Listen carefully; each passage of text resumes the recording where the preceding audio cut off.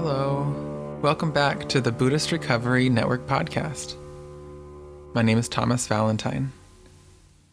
I'm really excited about this episode because it's our very first original production. I had the opportunity to attend the Regional Buddhist Recovery Summit at East Bay Meditation Center in Oakland. And I just have to say, it's a really magical place, full of fabulous people who make that center happen. So next time you're in the Bay, be sure to check out East Bay Meditation Center.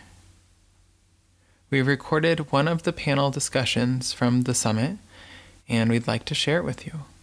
The panel discussion is quite long, so it'll be split up into 2 parts. So if you're listening to this podcast for the very first time, be sure to find the subscribe button and click it to be notified when the second part is released. So stay tuned after the panel discussion for information about the upcoming International Buddhist Recovery Summit in September. The panel starts off with a meditation by Vimalasara.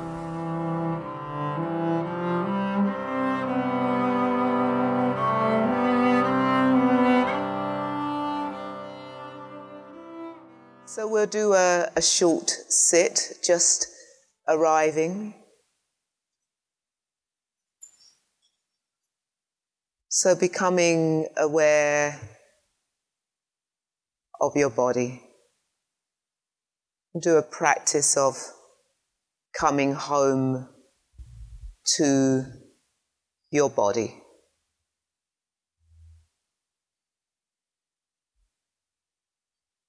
And just notice the experience in the body when I say coming home to the body.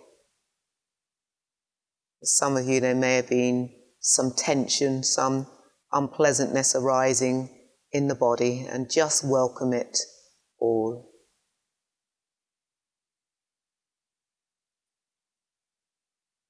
So I invite you to come home to your body in your own way by just noticing what the body is touching. This is what we mean by becoming aware of the body. Noticing what the body is touching. So for example, your feet will be touching the socks, and you will also experience the pressure of the floor. For example, you will feel the pressure of the seat upon your sitting bones. And if you investigate even more, you would feel the contact of the clothing upon your sitting bones. So just taking a couple of minutes in your own way of coming home to the body. And if you notice your mind distracted, fantastic, well done, that's the practice. You're half awake when you notice it's distracted, and you can become fully awake by bringing it back to the body.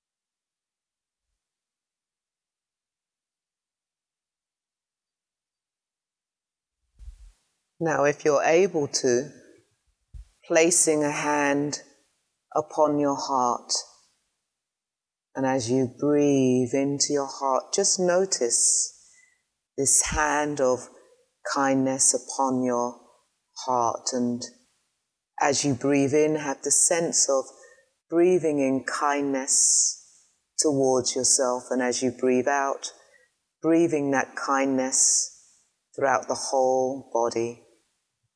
Now, as best you can, I want you to feel what it feels like as the kindness is being breathed into your body and breathed out through your body. So rather than thinking, I am breathing in kindness into my body, I'm breathing out kindness into my body. This is great, but let's see if you can take the practice one bit deeper by really experiencing what it feels like for you breathing in kindness. And you may be astonished that there may be some unpleasantness, some resistance. That is totally okay. Welcome it. It's there. What is unwanted will persist. So welcome it. There's nothing to change. It will change on its own. So breathing in kindness and breathing out kindness throughout the whole body. And when you're ready, you can release the hand from your heart in your own time.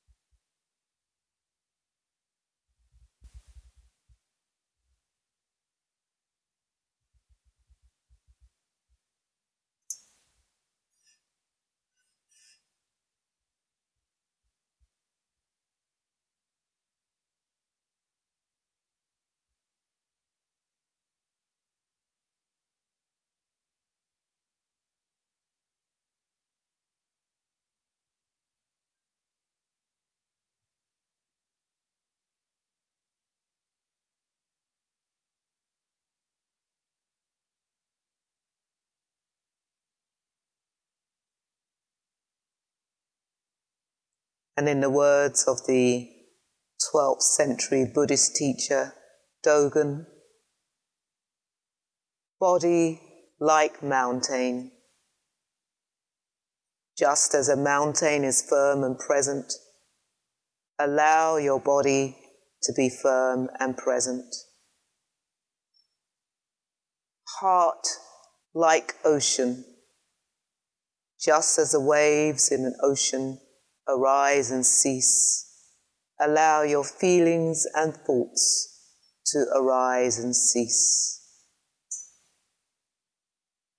Mind like sky. Just as the sky is wide and open, allow your mind to be wide and open too. Breath like anchor. Just as an anchor steadies a boat, allow your breath to steady the body, to steady the heart, mind.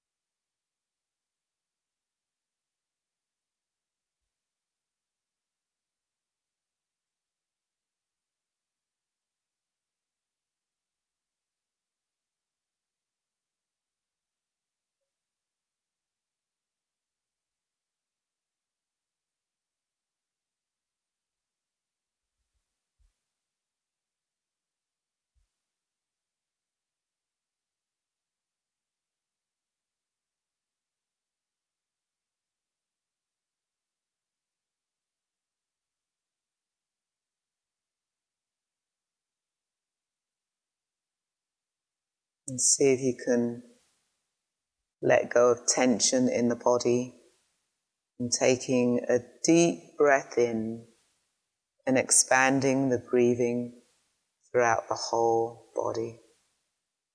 And as best you can, being present to this breath, this gift of this breath, having gratitude for this thing called breathing. We think we are doing the breathing, but the body is breathing us. There's nothing for us to do. The body will breathe us. So having that gratitude of the breath, coming home to your body with the breath. The healing is coming back to the body and the breath. And I know that can be difficult for some people. And so if you're not ready to come back fully home to the body and the breath, that's okay. You could just put your foot in the doorway.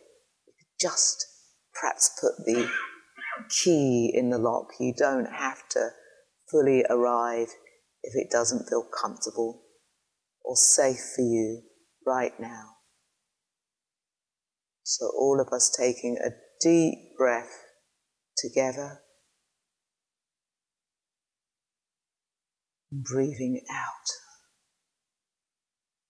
It's that beautiful that we just all breathe the same breath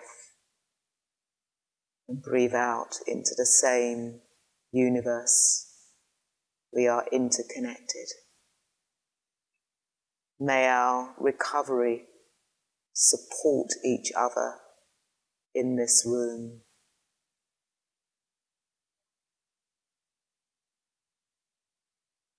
May all blessings be yours. May all gods protect you. By the power of all Buddhas, may all happiness be yours. May all blessings be yours. May all goddesses protect you. By the power of all teachings, may all happiness be yours. May all blessings be yours. May all ancestors protect you. By the power of all spiritual communities, may all happiness be yours.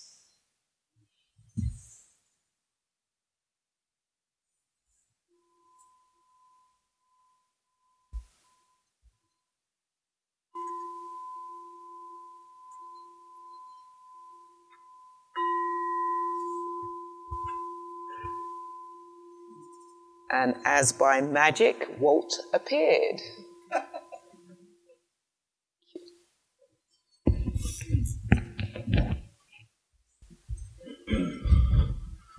Yeah, welcome back.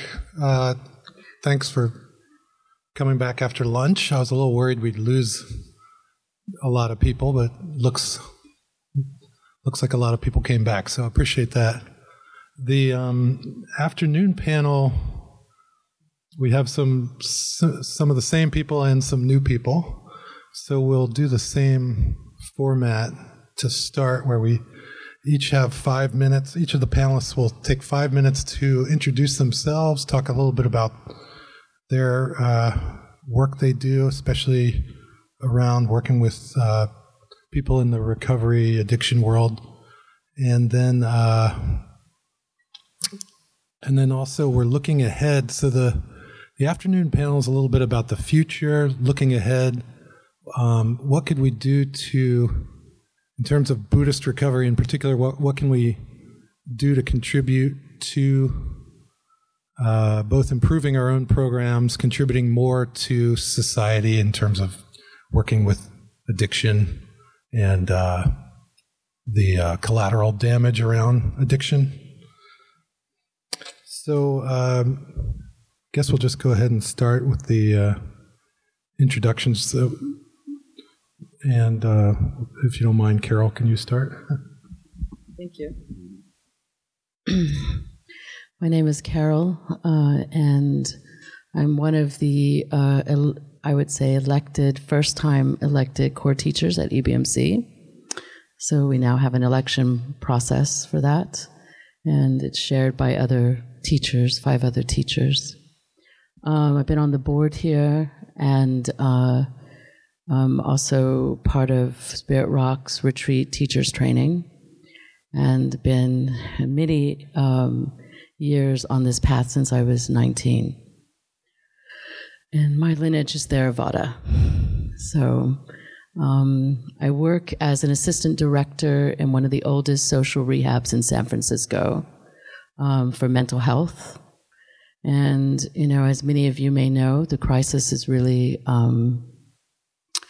it's prevalent, homeless, addiction, and mental health. And some of us are working tirelessly with this epidemic that's happening in our own city. So I come from a very harm reduction approach, having had spent most of my, early years of training working with HIV and AIDS and mental health. So, we found, a lot of my colleagues found that relapse was very high with this population, and especially underserved population in San Francisco. AA just didn't work for them. And so I and another co-creator of a cross-cultural intervention to addiction to help those groups that we felt were slipping through our programs. And we've written and taught a lot and trained a lot around cross-cultural approach to addiction for those underrepresented that were falling through the system. So I myself consider myself recovered from heroin addiction. I am not a poly substance user, so for me, I can have a glass of wine or whatever. But I have a very different approach from that since I started my own recovery path, which was really based on the Dharma and very much on harm reduction based on the Four Noble Truths, Eightfold Paths. So even though, my learning what polysubstance really is versus just being addicted to one drug, it was quite, an experience in itself. I've worked in methadone as well. So, and with the former medical director of the state of California and co-occurring disorders to look at the epidemic of heroin addiction and opiates and the overuse of methadone. So I pretty much spent my career doing this as I was kind of healing myself, going through the Dharma. That's me. Oh, last thing I'll say, I come from a Native American background, so the Red Road is very much integrated in with the Buddhist practices. Thank you.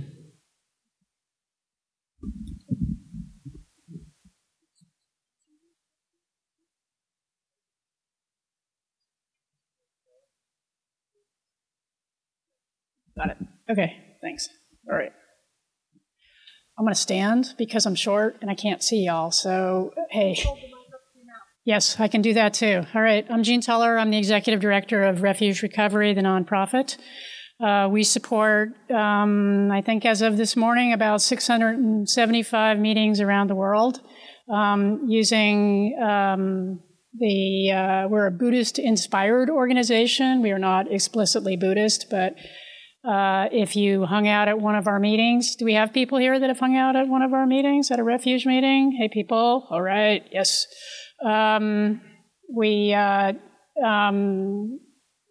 Basically, we are highly derivative of the Four Noble Truths and the Eightfold Path. So if you've spent any time with the Satipatthana Sutta, then you're probably going to feel right at home with Refuge Recovery. Let's see. I personally am, I think, 32 and a half years sober. I got sober through 12-step. I didn't really worry about the language. I just got sober. I I liked the little sayings. That's what I did. It took me until I was 11 years sober to do my fourth step, so you might consider me a late bloomer. I don't try that at home. I started serious Dharma practice about 10 years ago. I was a member of the Against the Stream community, and maybe some of you were as well. I've gone on numerous retreats and things like that. Studied pretty serious student of Dharma, I'd say.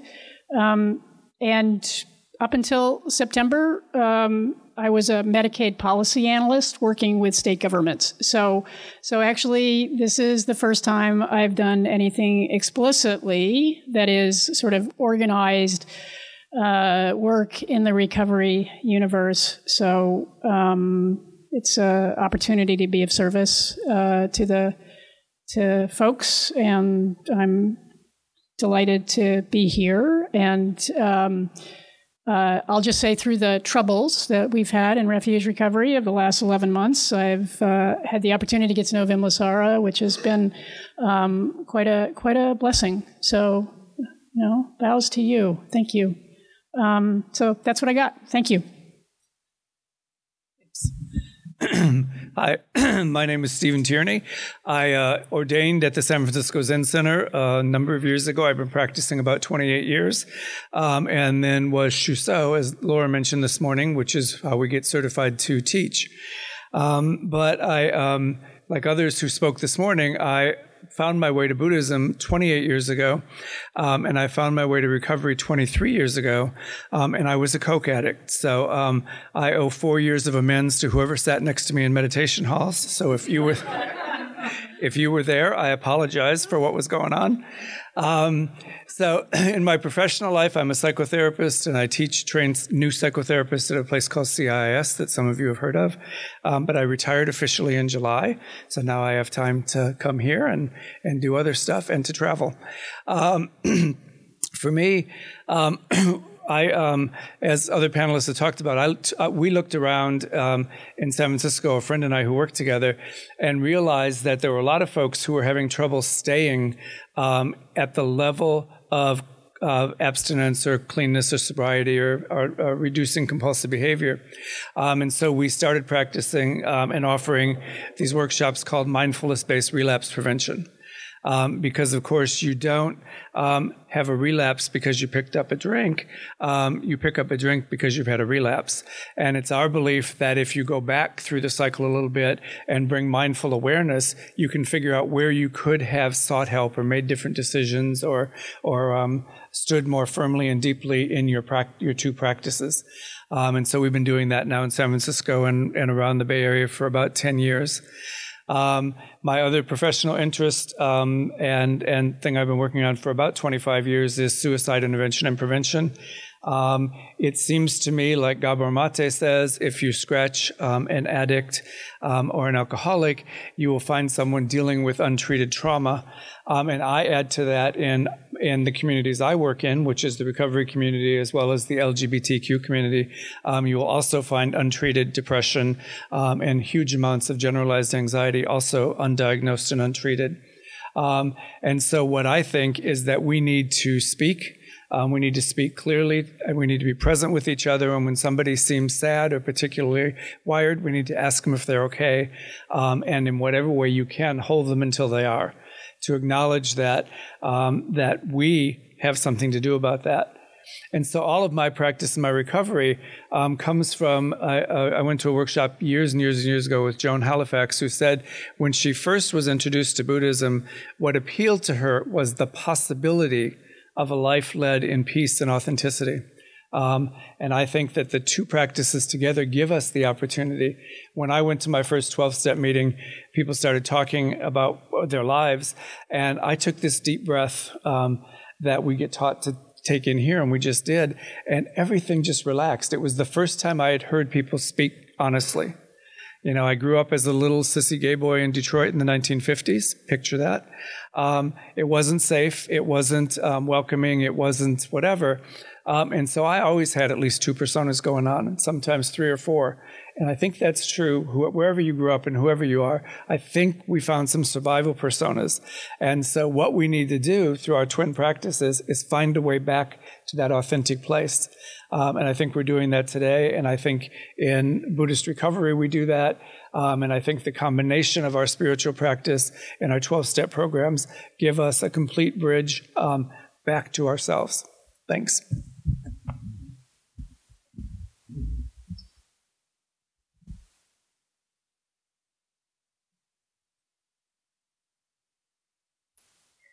So, hi, I'm Vimala Sara, aka Valerie Mason-John.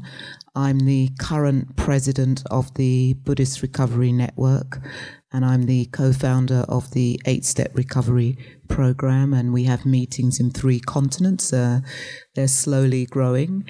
And I'm also the co-founder of a program called Mindfulness-Based Addiction Recovery. We actually wanted to focus on the recovery rather than on the relapse. We kind of thought that actually by having the word relapse, it was like something quite negative about that. We know that relapse happens and relapse is part of the recovery, but we wanted to put more of the weight on the recovery. It's a very successful program. I've just trained 120 workers from the state of Michigan on an online intensive mindfulness-based addiction recovery course. I thought we were talking to the addiction crisis. That was, so I'll speak to that. That when we were planning, we were talking about the addiction crisis. And for me, I thought, I've always lived around an addiction crisis, because in the 70s, I was around kids doing Evo stick, sniffing. I used to sniff shoe conditioner, actually. And this Evo stick glue sniffing was a real crisis. And then as I become an adolescent, it's heroin. And then as a young adult, it's crack. And then methadone. And now where I live, it's fentanyl.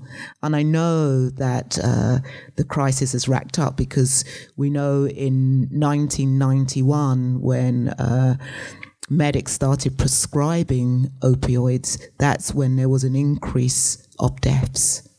Yeah, an increase of deaths.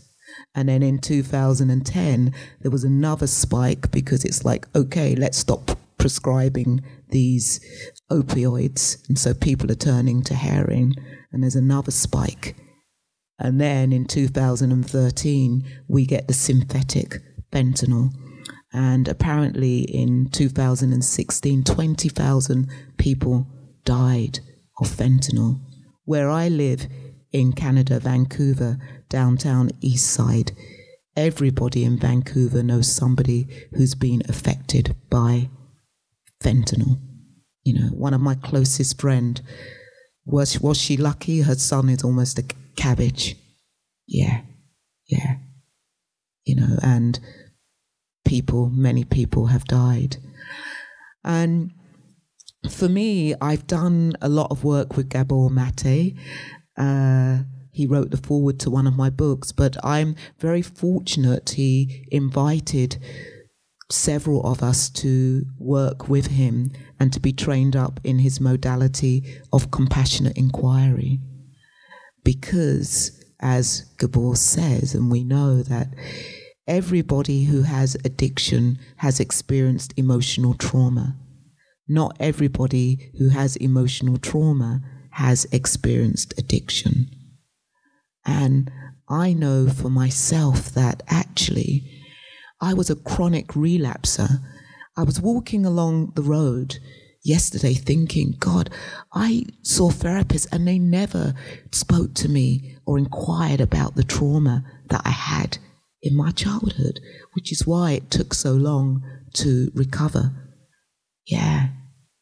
And yet, in the work that I do with Gabor, in half an hour, I can have somebody in front of me telling me they have a marijuana, a coke addiction, they have ADHD, And I can get there in half an hour and pinpoint where they got that ADHD from. It's not like it was genetic. It was due to an emotional trauma, and it's an adaptation. And then as they get older, to cope with the ADHD, they've turned to the drugs. So for me, how we begin to deal with this definitely it's for me, the way is harm reduction. My recovery was harm reduction. There could have been no other way. I was a chronic relapse, and it was harm reduction. So I'll end there. Thank you.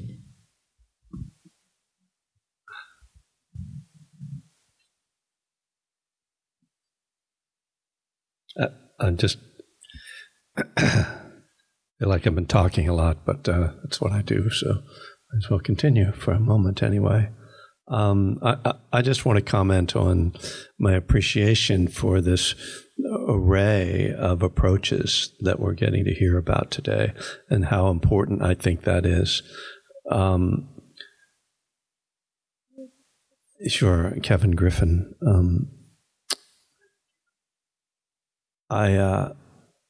One of the things that's been a long frustration for me is that I've known and worked with people in all these different areas of recovery, from going into treatment centers, from working with Alan Marlatt, who's the founder of mindfulness-based relapse prevention, at least one of them, and of course in the Buddhist world and in the 12-step world. And then there's the research world.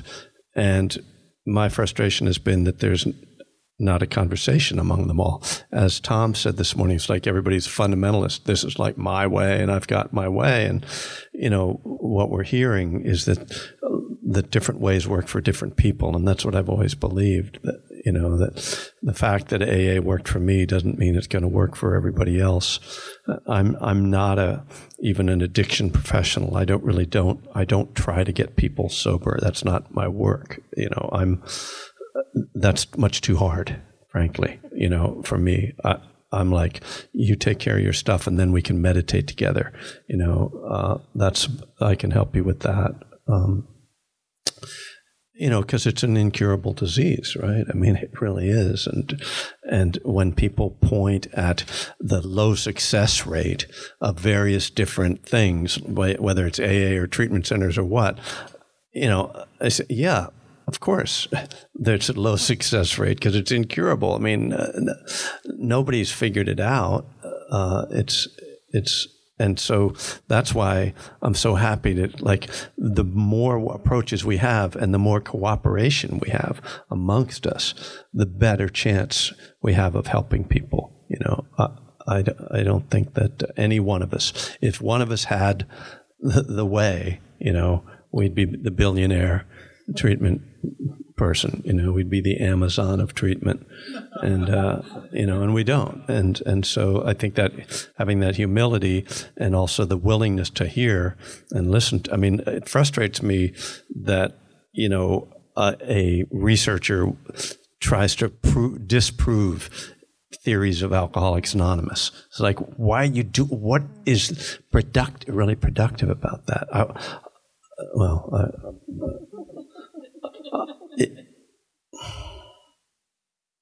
I don't want to speak ill of the dead, so I'll just say that there's one research study I read that in which people were supposedly given alcohol and told that there wasn't alcohol in the drink, and they didn't get drunk. And then they were given things that they were told had alcohol, but there wasn't, and they got drunk. And I'm like, really? Okay, that's great science. So, I don't know why I brought that up, but it's just pet peeve. It's allowed. Thank you.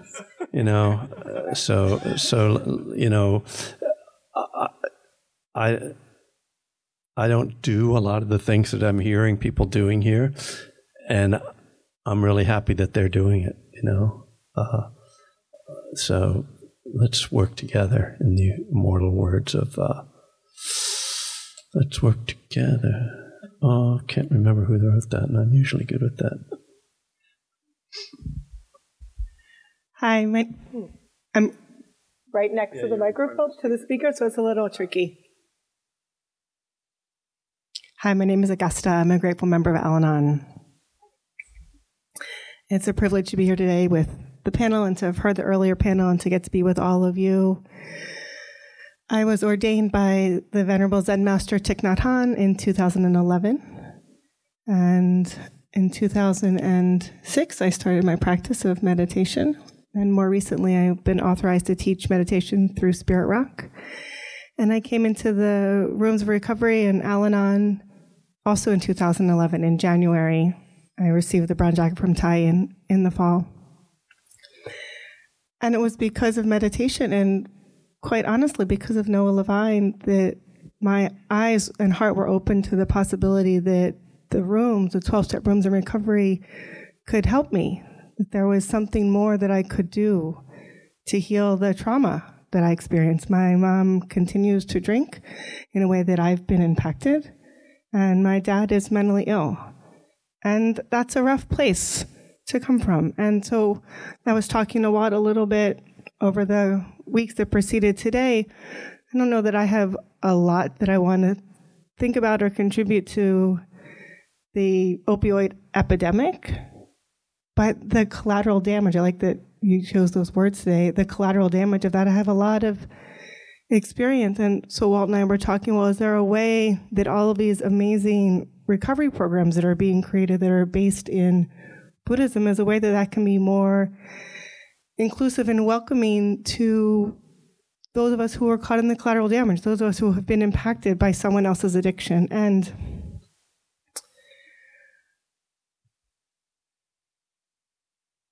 of course, I don't know the answer. None of us are experts, right? That's completely delusional to think that we're an expert. I have information and experience and strength and hope that I hope I can share. And for me, someone in the refuge recovery meeting this morning was talking about having to translate, and people were coming to 12-step rooms and having to translate maybe God specifically, maybe some other terms.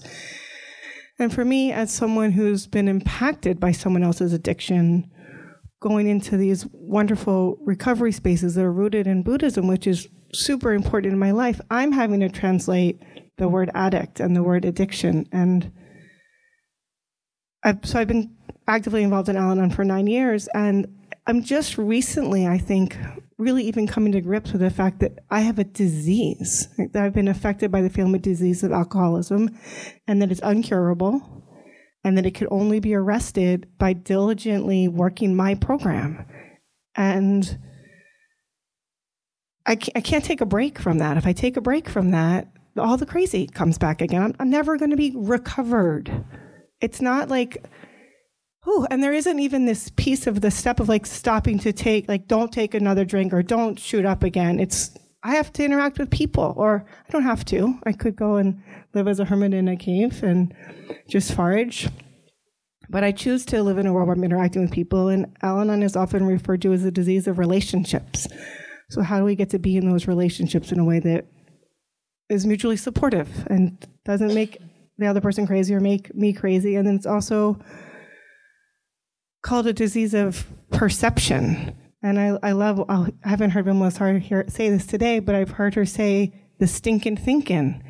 And it's so easy to get addicted to the stinking thinking and to believe the thoughts that arise in my mind and not even recognize that they're perceptions and that there could be some deception, but to think, oh, well, you said da-da-da, and that means this. It can only mean this. And to forget that there's this whole other space. So, of course, I don't have an answer to that wonderful question that Walt gave me of how can the Buddhist recovery programs be more inclusive of people who sit in my seat.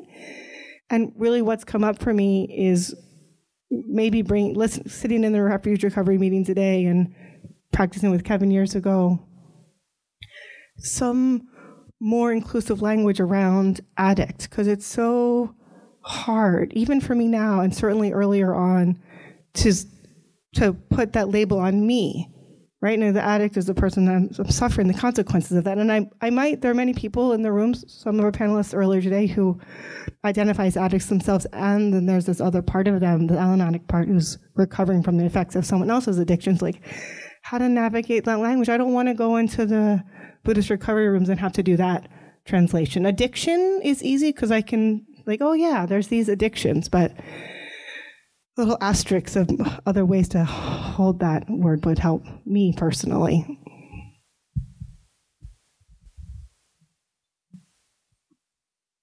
Just firstly, in the addiction world and the medical world, actually the word addict is a word that we don't use anymore. Yeah, it's a word. And I do agree that there's lots of language in the addiction world that we do need to get rid of. Like, I make a point of not using "I cleaned up." Yeah. Because it's like we're dirty, clean. So, but definitely the word addict is something that's not being used. I just wanted to speak to something else. It's we can't be cured. I think for me, I look at it that my dis-ease or disease goes into remission, and that actually there's something about if I look at the Buddhist teachings and I look at that, it's possible to wake up to the truth, but we know that even when the prince woke up to the truth and became a Buddha, Mara still visited the Buddha. So Mara didn't disappear. In fact, it's said in somewhere, it's like, Mara, I need you, don't go away, I need you, And Mara appeared even 6 months before the Buddha died. So for me, what it is, because I think there can be a hopelessness if we say it's not curable. I think for me that what the Buddhist teachings have done for me is a way to work with my disease, so that actually there are things that arise, but they don't have the same gravitational pull on me. And sometimes things arise and I can just do nothing. That's the liberation. That's what the teachings have done. And I also want to remember those people who have never gone to a meditation room or the rooms of Buddhism or been in a 12-step program, but they've got recovery. They got recovery. And there are those people, I don't know how the hell they did it, but they did it. So I just want to honor that too. It's been interesting to listen to everybody. So in Refuge, we actually don't talk about disease. I love that you brought up Mara, because sometimes Mara is more present than other times. But yeah, we don't, it's a causes and conditions, right? Which is sort of a fundamental Buddhist tenet. And I can only say for me personally, when I sort of engage in my sort of personal narrative, that 12-step got me sober and Buddhism gave me the life that I wanted, And it was very freeing for me. And I see this happen. And to answer, actually, I think it was maybe you that had the question before lunch. Do people just get sober or just whatever, figure it out in Refuge? Yes. We have many people that they have only done Refuge and they're doing really well, So yes, that is definitely possible. But the relinquishing the disease model has been huge, I think, for many folks in Refuge, to kind of walk away from that, or that, like, I'm in recovery, or I'm going to get recovered, or I'm not ever, or whatever. It's just like we just sort of take that language out, and we are people, and we have things going on, and we have to deal with those things, and we have to deal with those things in a structured fashion to move through them. So very different take. So to sit together, right, 12-step, different kinds of Buddhist recovery. I will also say that we have Refuge recovery meetings right now that use your book, 8-Step Recovery, very cheerfully. So it's happening. And I love that, right? It's like, that's part of this, is like this whole thing of like, let's not be so fastened on to like, it's this or it's that or it's whatnot, It's like, there's so much that all of these recovery programs can learn from each other. And some of them are like, Refuge, nascent stages of development, really, right? And so let's not lock the door on any one thing and say we are exclusively this, So we have many people that go to 12-step meetings. They come to Refuge. It's lovely, So that's what we're hoping for. Yes. Good. Okay. You ready? Do it. Yeah, Walt told us we weren't answering that first question in the first go around on this side, so that's why we didn't address it. But I think, as Vimalasarya said, I don't think I feel terrible that people are dying of opioids and fentanyl poisoning, but I don't think we're in a new crisis. I think we've been in a drug crisis. The fact is, since the beginning of recorded time, people have used chemicals, including alcohol, for pain, for healing, and for pleasure. And we live in a country that's messed up on all three of those things at the moment. But I do think one of the things that's important is that we talk a lot about that what we have going on with folks who have challenging relationships with alcohol, drugs, and certain behavioral addictions. And what we know is that it is often about isolation, and it is often about living in a country where it's okay for someone to be paid a salary of $1.2 billion, while children can't afford to eat lunch at school, and where racism and a lunatic in the front office have made it a country that's living in fear right now and depression, and living genuinely scared for reasons that we should all be scared, and hopefully activated for reasons that we should all be, but in the meantime isolated and made to feel alone. And so it is natural that people would turn to whatever it is that brings safety and comfort and healing. And our opportunity is to work with folks to figure out alternatives to that and figure out how to strengthen relationships that are more nurturing than that. The one thing I would suggest is that we should all be mindful about making statements like, in the medical profession, we don't use the word addict anymore. Because first of all, that may be true in Canada. It's not true here. But second of all, we all know many people in this room, if we went around right now and introduced ourselves, who would introduce themselves as an alcoholic or an addict or whatever. And I think that it would be great to change that to, I'm a person struggling to have a different relationship with substances.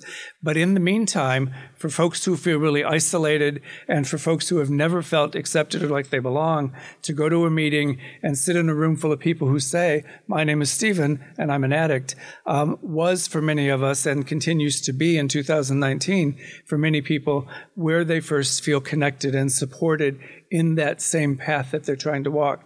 So I appreciate that we're moving in the direction of finding healthier, more skillful language.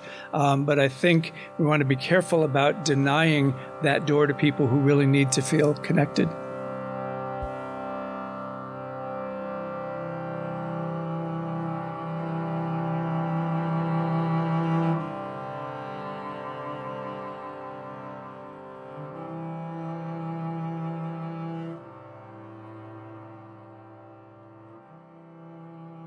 So that concludes the first part of the Regional Buddhist Recovery Summit panel. Again, be sure to subscribe to the podcast through iTunes or Spotify or wherever you are listening from to be informed when the second part is released. Now, I want to talk a little bit about the upcoming International Buddhist Recovery Network Summit. It's taking place September 5th through the 8th. At Gwynwood Conference Center in Lacey, Washington.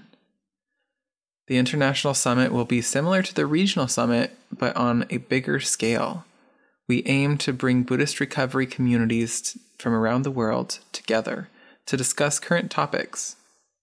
In order to put this event on, we are currently raising funds to pay for the event and bring people in internationally.